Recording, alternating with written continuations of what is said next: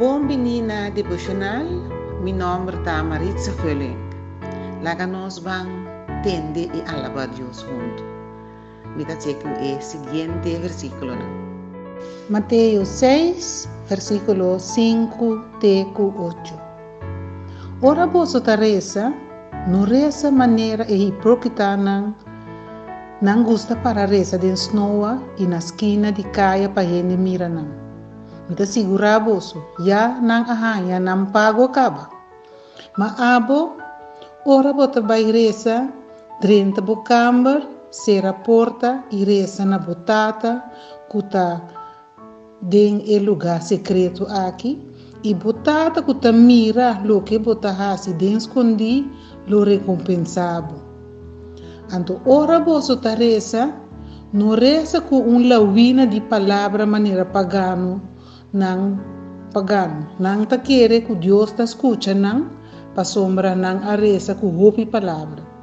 Não hasi anto maneira não, pa sombra boso tata sa lo que boso mester, prome que boso pedir. Mateo6, versículo 5-8. Aleluia, Tata Santo, danke. Me também na presença, oh Deus, de nome de Cristo Jesus. Intemabo danke, Tata. Danke para a oração que você escuta.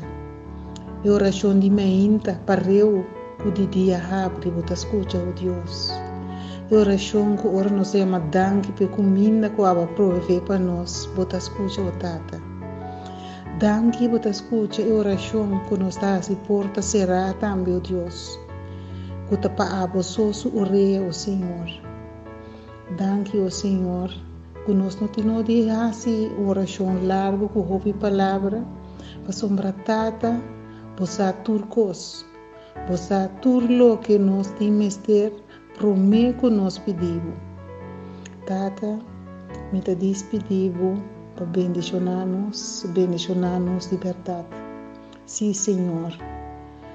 Laga bendição e bondade acompanhar-nos todo dia de nossa vida, para nos viva de bocas e ter nos vida larga, para contemplar o esplendor, para visitar o templo.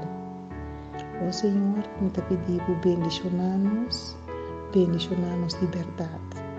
Me te pedi de precioso nome de Cristo Jesus. Em nome de Cristo Jesus me te pedi. Amém.